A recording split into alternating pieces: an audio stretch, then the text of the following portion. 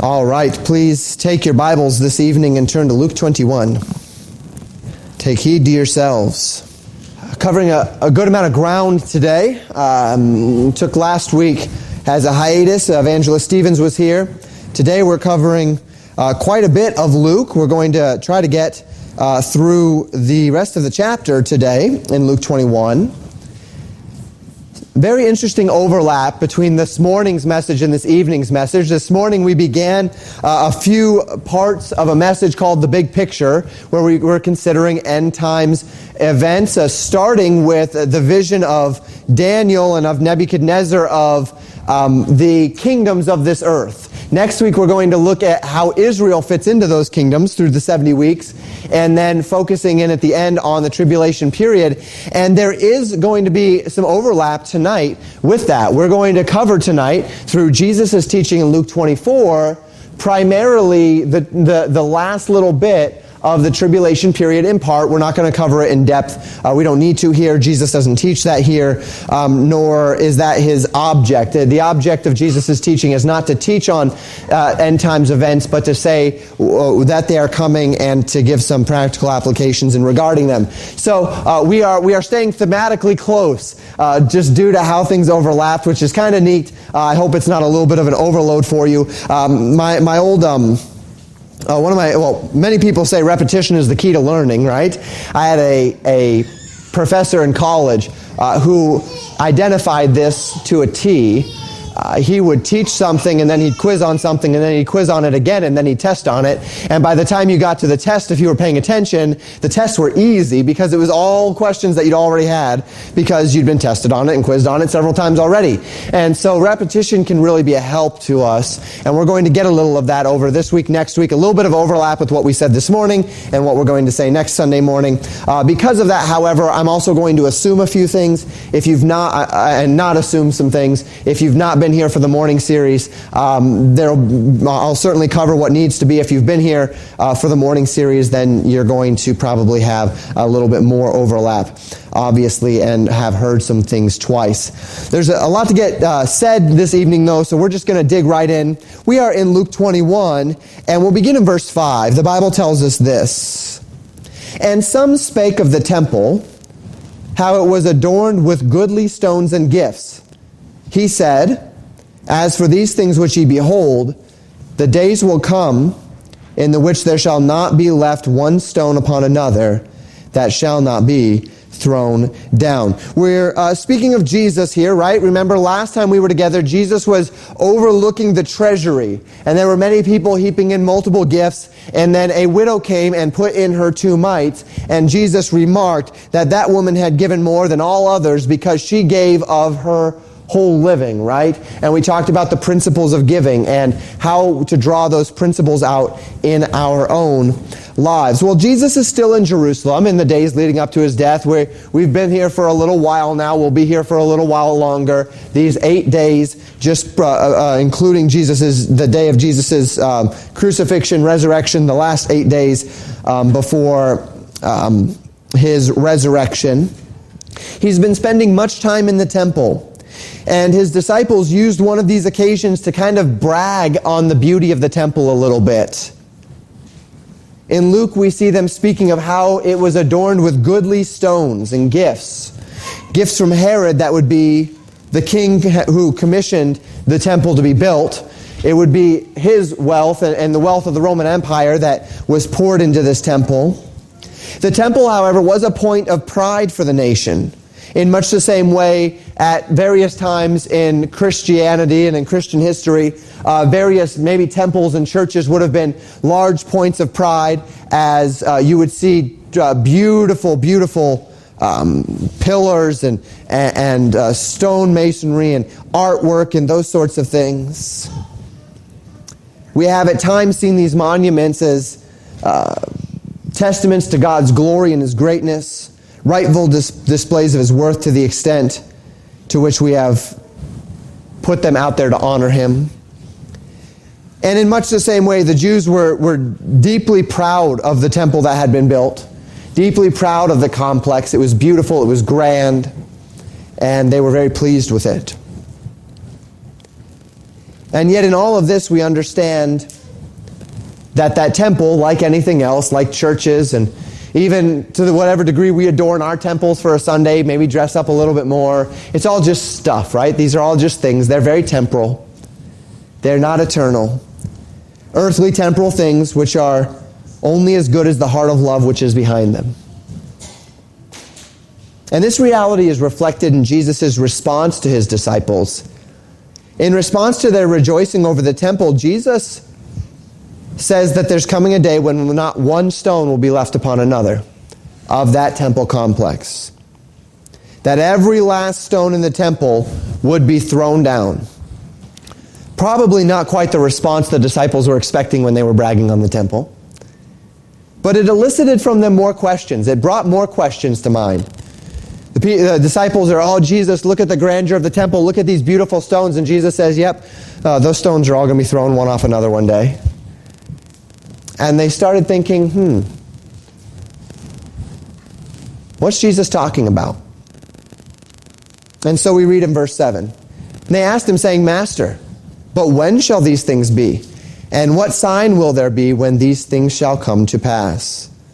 These things you speak of, Master, when shall they be?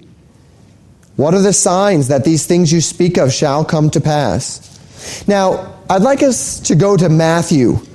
In the Matthew passage, the synoptic, just briefly, the parallel passage to this, for more fullness to the question at hand. In Luke, it would seem the context is exclusively the destruction of the temple. Jesus, you just said that the temple would be destroyed. What are the signs that this temple will be destroyed? But when we get to Matthew, we find that there's a far more or longer-reaching, farther-reaching concept to their question. In Matthew chapter 24, verse 3, the Bible says, And as he sat upon the Mount of Olives, the disciples came unto him privately, saying, Tell us, when shall these things be, and what shall be the sign of thy coming and the end of the world? So when shall these things be? That's the same question we see in Luke. If you were to look at Matthew 24, verses 1 and 2, a similar idea. They're bragging about the temple. Jesus says the temple will be thrown down, and there's that same idea. But then they also ask, as if this is later on the Mount of Olives, of course, that they're asking this, according to Matthew. And they ask him, and what will also be the signs of the end of the world?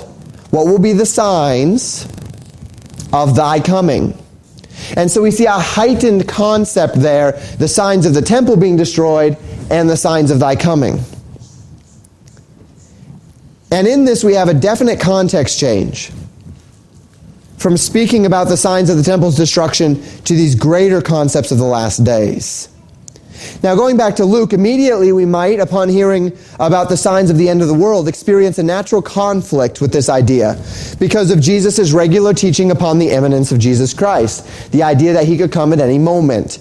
And the idea of signs of his coming clashes pretty strongly with imminence, right? If he could come at any moment, but if there are signs that have to take place, how do those merge together? Indeed, it was in Luke 12 that we saw this preaching about them being busy doing because the Lord would come.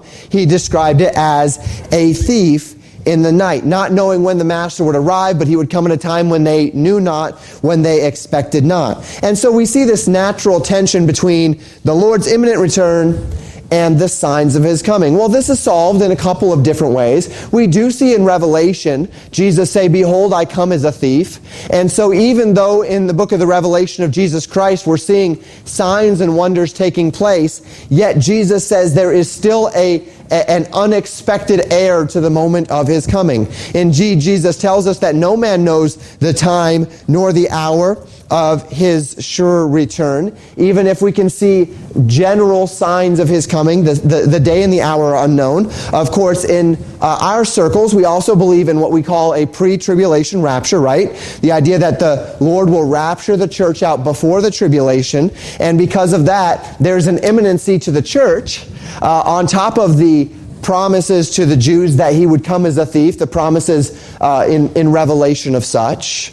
And so we can see through these various levels of interpretation ways that we can kind of solve this idea of imminency when we compare it to the signs of his coming. Now remember, as we look through Luke, we're going to see signs in two different contexts. First, we're going to see signs of the temple being destroyed. That was the first part of their question. Then secondly, we're going to see signs of his second coming proper. And as we do that, we're going to skip from the years just after Jesus' death, burial, and resurrection to the final 3.5 years of the tribulation. Now, in the Jews' mind, they may not have actually been separated. The destruction of the temple and the coming of Jesus Christ, they might have linked as contiguous events. And to that end, we're going to see several promises of Jesus that will be dual fulfilled. They will be fulfilled on the short term, and then they will be heightened and fulfilled greater on the long term. If you weren't here for our morning services on dual fulfillment, I encourage you to go back and look at those prophetic dual fulfillment. I'm not going to cover that again tonight. So Jesus' disciples are asking for insight into the time and the signs of his coming. And this is going to be broken up into two general time segments, as I said, corresponding to the 70 weeks that Daniel sees in Daniel 9. I'm preaching on those 70 weeks next week and Sunday morning. So again, I'm not going to steal all of my thunder. Next week, I'm going to walk you through the text. I'm going to substantiate it all. Tonight, I'm not going to do that. I'm going to assume upon your knowledge. I'm not going to defend everything that I'm saying as much, but I want to give you the short version of the 70 weeks that God shows to Daniel, the 70 weeks of Israel and God's final plan with Israel. God tells us in Daniel chapter 9, verses 24 through 26, that there would be 70 weeks left in the plan of God for Israel before he finishes the work that he had begun in them. We find as we compare Scripture with Scripture, again, I'm not substantiating any of this evening, but we find as we compare Scripture with Scripture that those 70 weeks are actually representative of 70 sets of 7. And in the Hebrew language, this is not unusual. The idea of a week is actually just a set of 7. And typically speaking, you would see that used to talk about a set of 7 days, but it doesn't have to be 7 days. And in this case, the 70 weeks are 70 sets of 7 years. 70 times 7 is 490, a 490-year span of time for God's dealings with Israel. I hope that made sense. So the text tells us in Daniel chapter 9 that from the command to rebuild Jerusalem unto the coming of Messiah the Prince would be first 7 weeks, and then another 62 weeks. 7 weeks would be, as you see up there, 49 years. I hope you can. Hope it's somewhat clear. 7 weeks, 49 years. Then 62 weeks, 434 years. Combining those together, 69 weeks, 483 years of history between when the command to rebuild Jerusalem would take place and the coming of Messiah, the Prince. We see this fulfilled literally. We see this fulfilled sequentially. Somewhere around 445 BC, Artaxerxes I commands Jerusalem to be rebuilt. If we fast forward 483 years, not necessarily 365-day years, but in prophecy, a year is only 360 days. So if we fast forward 483 years at 360 days per year, which is a lunar calendar idea, we come to somewhere around 32 AD. Somewhere around when Jesus is perhaps cut off. Certainly not when he came. There are various debates as to, based upon the fluctuation here, was it his triumphal entry that was in view? Was it his death that was in view? But one way or another, we have 483 years there, contiguous, until Messiah the Prince. And then the Bible says that after the 69th week, 483 years, Messiah would be cut off. Messiah would be killed. We see that. After this, historically speaking, we see the temple destroyed in 70 AD. After Jesus' resurrection, we see Pentecost, the church begins, and there is this gap of time that we call the church age. During this church age, after Messiah is cut off, we do not see the fulfillment of the final week of Daniel 9. The final week of Daniel 9 speaks of one called Antichrist who will rise up, who will make a league with Israel, who will cause that league with Israel to be cut off and halfway through the week. We compare this with other prophecies in Daniel, with Revelation, with Ezekiel, and we find that Daniel is seeing the tribulation week. So the first 483 weeks of this 490 total weeks has been fulfilled literally. But then after Messiah is cut off, there has been a period of time where Israel has been put on pause, and God is working in the Gentile world. God is working through the church. But we'll see him pick up his program again in the 70th week after the church age, the time that we would call the tribulation. So where are we? As Jesus is speaking in Luke 21, we're here. Not us today, but Jesus. Jesus was here right before his death, right? He's about to be cut off. We are just days now in Luke 21 from Jesus' death. Messiah is to be cut off. Jesus said the temple will be destroyed. The disciples ask, when will that take place? Jesus is going to talk about when that takes place and the signs of its coming. And then, as we continue through the prophecy, Jesus is going to begin speaking of signs and wonders of the abomination of desolation, things that take place according to Daniel 9 and 10 in the last half of the 70th week. So as they ask these two questions, what is the sign of the temple being destroyed and what is the sign of thy coming? That's exactly what Jesus is going to give them. First, the signs of the coming up of the temple being destroyed. Then he'll roll right into the signs of his coming. And we're going to see the point in the text where we see this hard break, where it switches from the signs of the temple being destroyed to the signs of his sure coming. Now the waters get muddied a little bit if we go to the Matthew passage, and I'll show you why in a little bit. And this is where this dual fulfillment idea comes in most likely. So Jesus will skip the entire church age in this prophecy to the events that will take place in the final 3.5 years of the tribulation, known as the time of Jacob's trouble.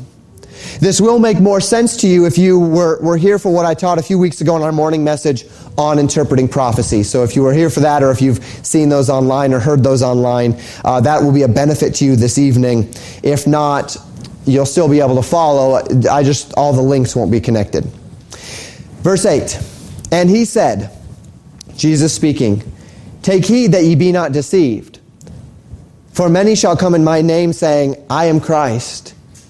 And the time draweth near. Go ye not therefore after them. Jesus says the first sign is that you'll see many saying that they are the Christ. Many false Christs. In the days following Jesus' death, this is actually quite a well-recorded fact, historically speaking, through Josephus. We know in Acts 21 verse 38, a man named Theudas, who was a revolutionary, and he claimed to be Messiah. There was a man named Simon Magus who claimed to be Messiah. There was also a rival named Dositheus, and he had a disciple named Menander who also claimed messianic authority. In this time after Jesus' death and resurrection, but before the temple was destroyed, there were several men that rose up claiming to be Messiah in history. Thus the prophecy was brought about. Jesus gave a second sign in verse 9. But when ye shall hear of wars and commotions, be not terrified, for these things must first come to pass, but the end is not by and by. Then said he unto them, nation shall rise against nation, kingdom against kingdom. Great earthquakes shall be in divers places, famines, pestilence, fearful sights. Great signs shall there be from heaven.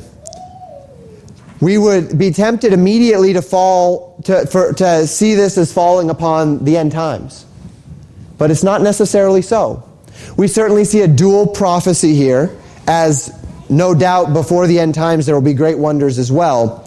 But it's interesting The historians in those days, the days after Jesus' death and around that time, Josephus as a Jewish historian and Tacitus, the Roman historian, spoke of great catastrophes following the crucifixion. Now remember, the two markers that we're between right now is the death and resurrection of Jesus Christ and the destruction of the temple in Jerusalem. This destruction was the end of a very difficult, tumultuous time in Israel, filled with sedition and rebellion. There were constantly rebellions being put down as zealots in Israel were attempting to overthrow the Roman Empire.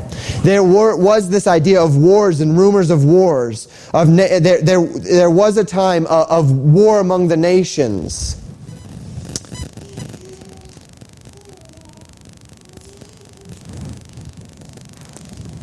The Roman historian Tacitus, in the years following Jesus' death, wrote this. That same year, 12 famous cities of Asia fell by an earthquake in the night, so that the destruction was all the more unforeseen and fearful. Nor were there the means of escape usual in such a disaster by rushing out into the open country, for there were people swallowed up by the yawning earth. Vast mountains, it is said, collapsed. What has been level ground seemed to be raised aloft, and fires blazed out amid the ruin. The calamity fell most fatally on the inhabitants of Sardis, and it attracted to them the largest share of sympathy. This was in the days following the resurrection. Before the temple, we see that there was an earthquake so great in the middle of the night that 12 cities just were toppled. They were destroyed. And he says, so great was this earthquake that the earth was actually splitting, so that even if you felt as though you would run away from these buildings as they were falling, many people literally got engulfed by the earth as they sought to flee. Jesus says great earthquakes, calamities, wars, rumors of wars, these things will surely come to pass. Natural disasters. Jesus has given 3 general signs. Each of them has been fulfilled in the years between Jesus' death and the destruction of Jerusalem. We continue in verses 12 and 13. But before all these, they shall lay their hands on you and persecute you, delivering you up to the synagogues and into prisons, being brought before kings and rulers for my name's sake, and it shall turn to you for a testimony. So Jesus then backs up. He says, before all of these natural disasters, those are signs that come close, but before that, you're going to be persecuted. They're going to drag you before the synagogues. The Jews will persecute their fellow Jews who have converted to Jesus Christ and to the gospel of Jesus Christ. We of course, read of this amply, right, in the book of Acts. We read of these persecutions, tribunals, things that we call today kangaroo courts. That's a court, an assembly, or a proceeding that does not follow its own rules in order for unjust sentences to be done. But notice what Jesus says at the end as an encouragement to those who are listening to him. He says that these events will turn from mere persecution to a testimony. In the words of Tertullian, the blood of the martyrs became the seed of the church. To this end, Jesus gave some hope and joy in the moments of sad reflection. He says unto them, settle it therefore in your hearts, not to meditate before what ye shall answer when they draw you before these tribunals. For I will give you a mouth and wisdom, which all your adversaries shall not be able to gainsay nor resist. God promised to fill their mouths with wisdom. These adversaries would not have the capacity to rebut them, to withstand the testimony of their words. How does one scorn the testimony of the virtuous? It is only as the virtuous stoop to the level of their adversaries. How does one resist that which is true? It is only as hypocrisy of action fills our lives that our adversaries have something to grab hold on. So Jesus tells them, trust, be faithful, and in doing so, no one will be able to gainsay nor resist as you speak the truth. Don't waste time thinking about what you're going to say, for God's Spirit will fill you, and I will tell you what you need to know on the hour that you need it. We see this again throughout the Scriptures, particularly in the life of Stephen, when he is martyred. Peter on the day of Pentecost, Paul several times in his ministry. Church history, we can read of martyrs proclaiming the gospel as they are sent to their death. Jesus then comes back to warnings in verse 16 to 19. And ye shall be betrayed both by parents and brethren and kinsfolk and friends. And some of you shall they cause to be put to death. And ye shall be hated of all men for my name's sake. But there shall not an hair of your heads perish. In patience possess ye your souls. Jesus warns them that many would be put to death, that they'd be betrayed by those they love, hated of all men. But, Jesus says, not a hair of your head shall perish. This would appear to be a contradiction. How can he say that they would be sent to death, but that not a hair of their head would perish? The allusion might be to Shadrach, Meshach, and Abednego in Daniel when they're thrown into the fiery furnace, that kind of an idea. Divine protection. But certainly here, it's speaking of a spiritual concept, that as they possess their souls in patience, even unto death, that the Lord would preserve them unto the day of redemption. The final sign that Jesus gives here in regard to Israel's immediate future, we find in verses 20 to 24.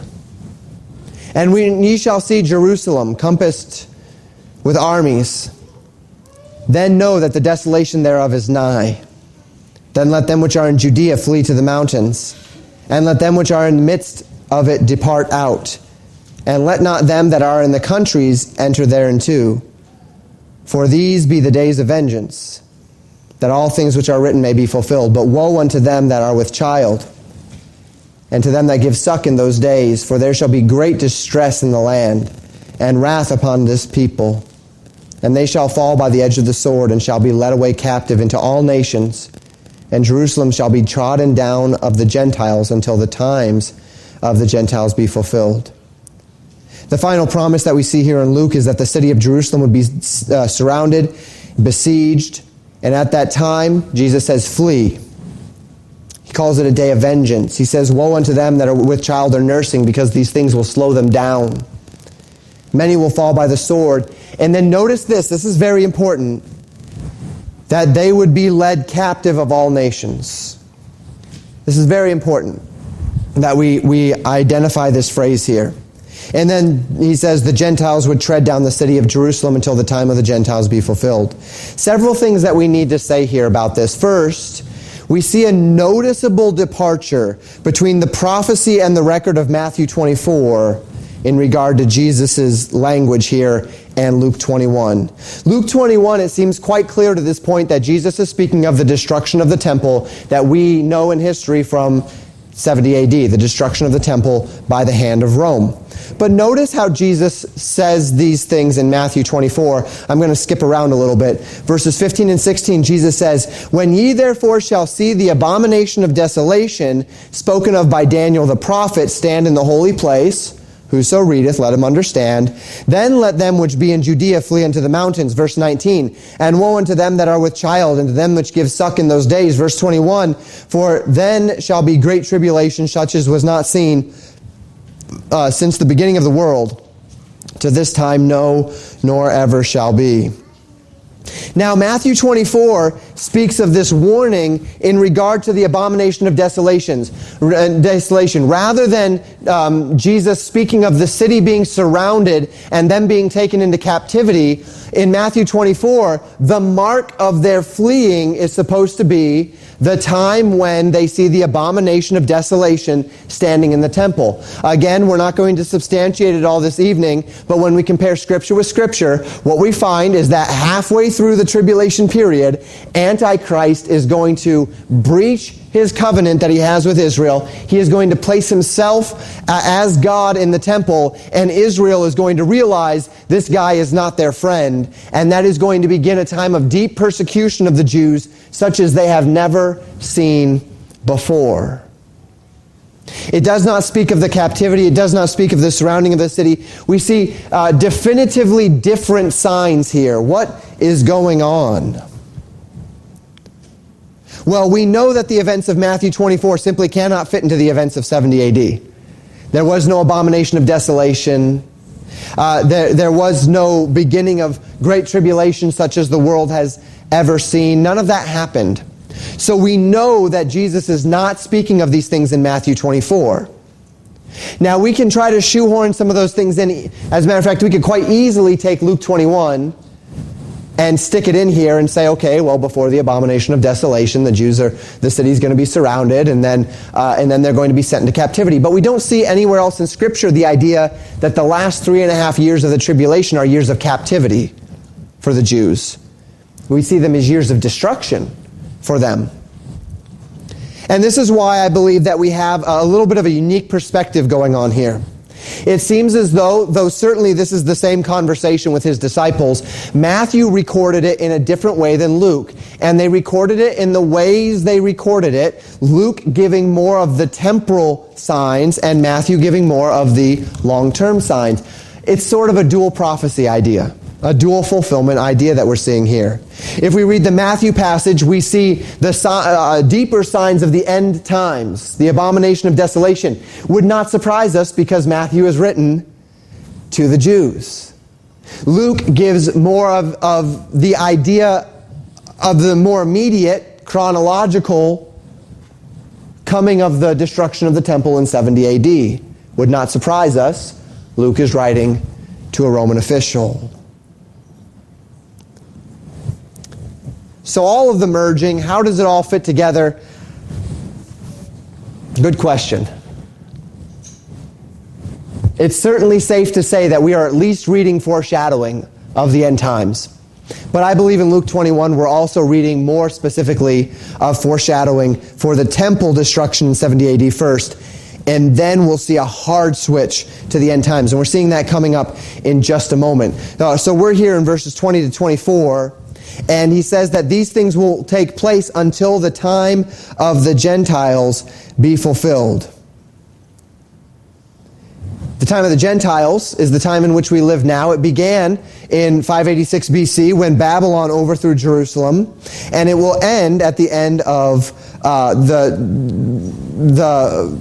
tribulation, or the end of the church age, and then just slightly into the tribulation, maybe that 3.5 year mark. Romans 11:25, Paul says, "For I would not, brethren, that ye should be ignorant of this mystery, lest ye should be wise in your own conceits, that blindness in part is happened to Israel, until the fullness of the Gentiles come in." We see this time, this period of Gentiles, where the Gentiles are the ones through whom God is working and acting.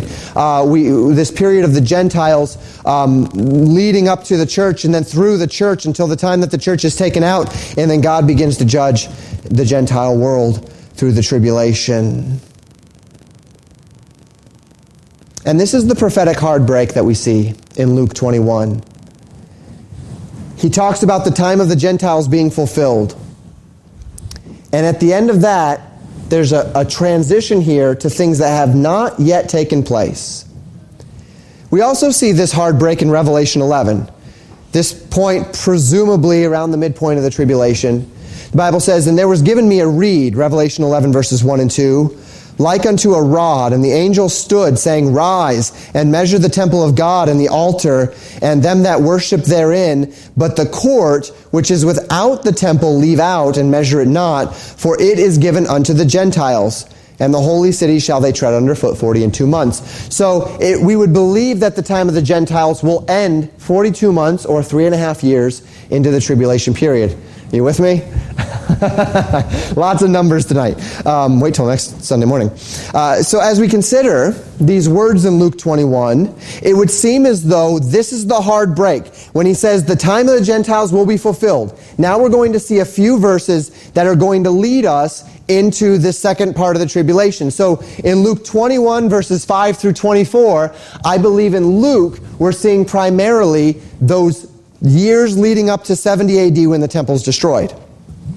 And then when we get to Luke 21 verses 25 through 28, now Jesus is describing elements of the last 3.5 years of the tribulation. Again, can there be some overlap there? Absolutely. Is this time of leading up to the temple being destroyed, is it foreshadowing a dual fulfillment idea leading up to the second coming? Yes. Most likely. But I believe we see that hard break pretty clearly here in Luke 21, much more clearly than we would see certainly in the Matthew passage. So we continue in verses 25 and 28, and the Bible says this. Jesus says, "There shall be signs in the sun, and in the moon, and in the stars, and upon the earth distress of nations with perplexity, the sea and the waves roaring, men's hearts failing them for fear, and for looking after those things which are coming on the earth. For the powers of heaven shall be shaken, and then shall they see the Son of Man coming in a cloud with power and great glory. And when these things begin to come to pass, then look up, and lift up your heads, for your redemption draweth nigh." Jesus speaks of the signs and the wonders in the heavens, nations in distress and perplexity, seas and waves roaring. Consider Jesus' words there when compared to Revelation chapter 6, verses 12 through 17. "And I beheld, when he had opened the sixth seal, and lo, there was a great earthquake, and the sun became black as sackcloth of hair, and the moon became as blood, and the stars of heaven fell into the earth, even as a fig tree casteth her untimely figs when she is shaken of a mighty wind. And the heaven departed as a scroll when it is rolled together, and every mountain and island were moved out of their places. And the kings of the earth, and the great men and rich men, and the chief captains, and the mighty men, and every bondman, and every freeman, hid themselves in dens and in the rocks of the mountains, and said to the mountains and rocks, fall on us, and hide us from the face of him that sitteth on the throne, and from the wrath of the Lamb, for the great day of his wrath is come, and who shall be able to stand?" That sounds quite a bit like what Jesus described in verses 25 through 28, doesn't it? Fear, wonders in the heavens, looking unto the day of his sure return. Jesus says it is at this time, look up, look to the skies, because your redemption draws nigh. Look to the skies, because the Son of Man will return again. The end of that tribulation period, at the end of those 7 years, at the end of Daniel's 70th week from Daniel 9. Now, we've mentioned many times in our series, particularly in the morning, that the purpose of prophecy is not to tell the future. The purpose of prophecy is to teach us about God. In fact, Revelation itself says that the Spirit of Jesus Christ is the spirit of prophecy. God isn't telling us the future so that we can know the future. God is telling us the future to inform us about how we should live in the present. If everything God says shall come to pass, and by the way, everything in verses 5 through 24 we would understand literally came to pass. The temple is destroyed. It was pulled down brick by brick.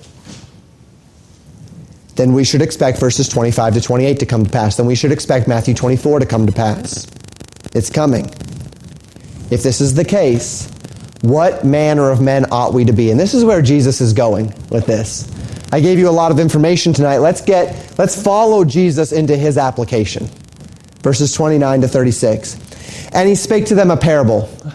Have you gained a renewed appreciation for the parables since we've been studying in Luke? They've been a blessing. "He spake to them a parable. Behold the fig tree and all the trees. When they now shoot forth, ye see and know of your own selves that summer is now nigh at hand. So likewise ye, when ye see these things come to pass, know ye that the kingdom of God is nigh at hand. Verily I say unto you, this generation shall not pass away till all be fulfilled. Heaven and earth shall pass away, but my word shall not pass away. And take heed to yourselves, lest at any time your hearts be overcharged with surfeiting and drunkenness and cares of this life, and so that day come upon you unawares. For as a snare shall it come upon all them that dwell on the face of the whole earth. Watch ye therefore, and pray always, that ye may be accounted worthy to escape all these things that shall come to pass, and to stand before the Son of God. Son of Man, excuse me. We see this parable. He says it's a parable of the fig tree, but not just the fig tree. He says it's all the trees. He probably spoke of the fig tree. The Bible says he was on the Mount of Olives. As we considered a few weeks ago, there was likely a fig orchard nearby the Mount of Olives as well, based upon the name of one of the cities that they passed through. So maybe he pointed to a fig tree because it was nearby. He said, consider the fig tree, but all the trees. When you see the shoots, when you see the buds, when you see the new growth, what do you know? You know that summer's coming. You know that summer's coming. You begin to see all that new growth and the trees start to turn green and they're getting leaves and you go, oh, summer's coming, it's getting warm, right? And you're excited because it's the change of a season and it's getting warm and all of the things that means for us. You can see the signs of the times. And through those signs, you discern the times and you know you need to act. Now for us, this is more potent in the fall, right? There may not be all that many things that when you see the trees begin to bud, you need to do. But when you see the trees begin to change in the fall, and you feel that first nip of cold air, and you start thinking, okay, it's time to begin winterizing, right? It's time to start thinking towards some things. Summer, if it catches you off guard, maybe you didn't get things planted you wanted to get planted and whatnot. But winter, if it catches you off guard, can cause some real problems around this part of the country, right? So when you see these things come to pass, you know that something is nigh and it compels you to act, right? It compels you to do something. The leaves are changing. It's getting cold. I feel it. Let's do something. Let's get the house ready for winter. Let's get things done before it gets too cold, before things start to freeze, before pipes freeze, all those sorts of things. Jesus says it's the same with us. As we see signs come to pass, it's a reminder that that time is short. Jesus tells them, this generation shall not pass away till all be fulfilled. That's been a very controversial, confusing statement. Some believe it just means that generation would not pass away until the temple's destroyed, which is true. There would be some that lived to see the temple destroyed that were there that day. I do not believe that that's the case, and the reason why is because that's not everything. Jesus said this generation would not pass away until all be fulfilled. And indeed, all would, I would think, include the prophecies of end times. So what I believe is being said here is when he says this generation, he's speaking of the generation that would see the signs of the Son of Man.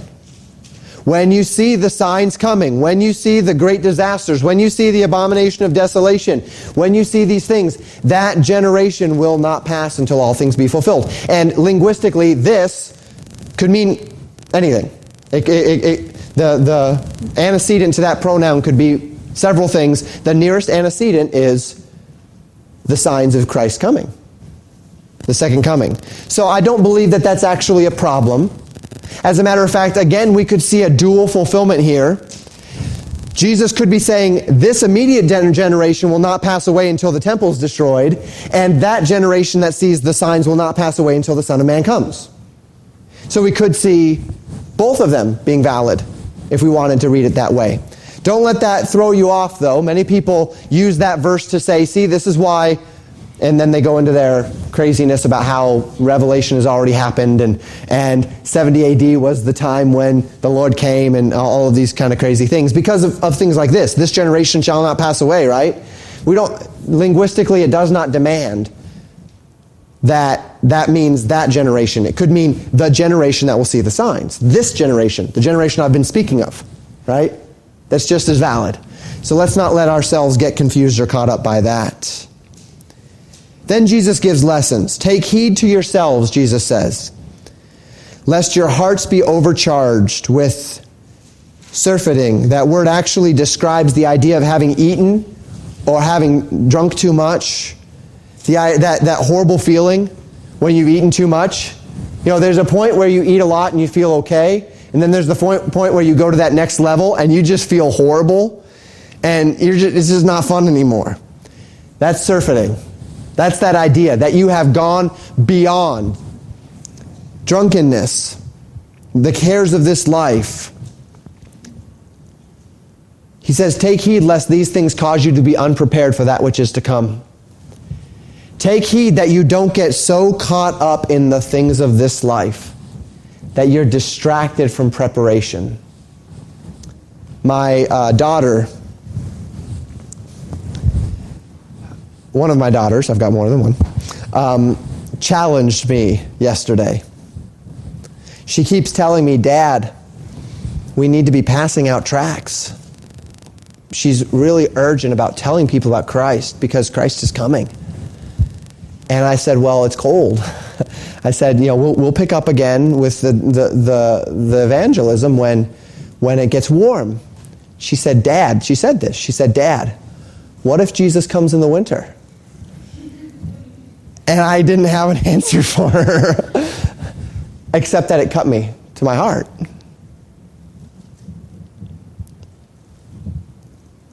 What if he does come in the winter? How many people are not going to hear because we've taken some time off because it's cold? Taking time off to pursue other things. Now, certainly this life has many cares, and we can't just sell everything, sit up on a hill, right? That's not what we're being called to do. But we are being called, as we talked about this morning in Sunday school, for those of you who are here, to hold this life loosely. To not allow the things of this world to overshadow, to overpower, to overcharge our hearts, so that we lose sight of the priorities of the things to come. There is a day when Christ is going to call us home, and we don't know when that is. And there is work to be done, and we want to have our hearts ready, having done all we can for Him in this life. So Jesus says, watch ye therefore, and pray always. Watch and pray. Be ever vigilant, daily correcting ourselves to ensure that our priorities are in line with Christ's priorities. And those that do, Jesus says, will escape these things which shall come to pass and stand before the Son of Man.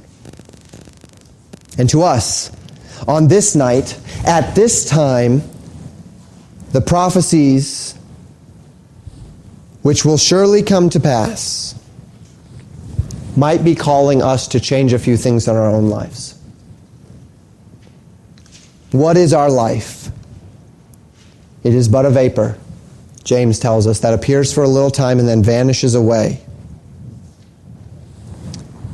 For this little time that we have, whether the Lord were to come today or whether the Lord blesses us with long life, for the time that we have, what are we doing with it? Where do our priorities lie? It's kind of been the theme of the day, hasn't it? Where do our priorities lie? How strong is the world's hold on you? Are you distracted? Hopelessly distracted by the things of this life, so that you've taken your eye off of preparation for that which is to come? The parable of the fig tree and of the trees, all the trees, is a parable of preparation. That as we see the day approaching, as we see the signs of the times, that we would be ready. Israel's a nation again. They want to build their temple. They're itching to build their temple. Things are aligning. We see it. If you look at the confederacies of Ezekiel, things are aligning. Things are getting closer. Things that we could not have, that history, the church could not have imagined 100 years ago, have come to pass. It's getting closer. Are we living like it's getting closer? Hold the things in your life, hold the things of this life loosely. Where's our heart today? How do things stand today? Where's our loyalty? Is it to the spiritual or is it to the material? The testimony of prophecy exhorts us to keep the spiritual always as our top priority. Where does your time go? Where does your money go? Where are your thoughts and your desires and your cravings and your wants? The testimony of prophecy exhorts us to place all of ourselves upon the spiritual. 2 Peter chapter 3 speaks about the day when God will melt the earth with a fervent heat. All the material things, houses and cars and buildings and televisions and all of those things and on this earth, even the mountains and the trees, it's all going to burn, it's all going to melt, it's all going to be reset. And so Peter asks this question in 2 Peter 3 verse 11. Seeing then that all these things shall be dissolved, what manner of persons ought ye to be in all holy conversation and godliness? What does it mean for you that all these things will surely be dissolved? What does it mean for the manner in which you live your life? What does it mean for how you treat others? What does it mean for where you go, what you do, what you think? Where do our priorities lie? We finish with verses 37 and 38 to finish up this chapter. The Bible says, and in the daytime he was teaching in the temple, and at night he went out and abode in the mount that is called the Mount of Olives. And all the people came early in the morning to him in the temple for to hear him. Jesus' days were spent in the temple. Jesus' nights were spent on the Mount of Olives. We have only one direct record of Jesus' time in the Mount of Olives. We have in Matthew 24 the record that they asked him when he was on the Mount of Olives about the end of things. So we would presume he was sitting there when he was telling them this thing. So he used some of that time to speak with his disciples, but we also recognize that one night, that last night where Jesus spent his night in prayer. And what is it that Jesus kept asking his disciples to do on that final night as he was praying? Watch and pray. He would say, watch and pray. The same thing he exhorts us to do, exhorts them to do here. Watch and pray. Be ready. Be in communication with your God. Be looking for the signs. Be prepared. Have your loins girt. Be ready. Have your lamps lit. Be ready. Because he is coming again. And in the meantime, he's called us unto obedience. Thank you for listening to Pastor Jamin Wickler from Legacy Baptist Church in Buffalo, Minnesota. More information about Legacy Baptist Church and a library of sermons are available at www.legacybaptistchurch.net.